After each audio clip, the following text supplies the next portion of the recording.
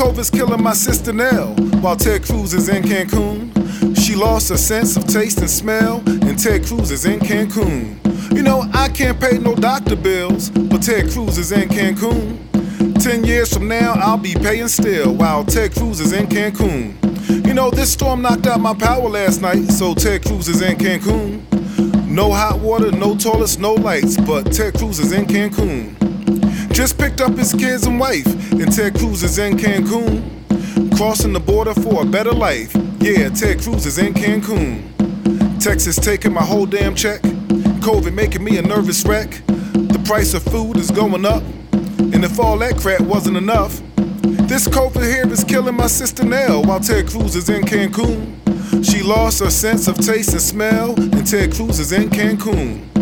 Was all that money I made last year for Ted Cruz to be in Cancun? How come there ain't no resources here?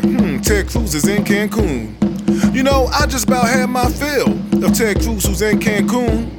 I think I'll send all these doctor bills, airmail special, to Ted Cruz who's in Cancun.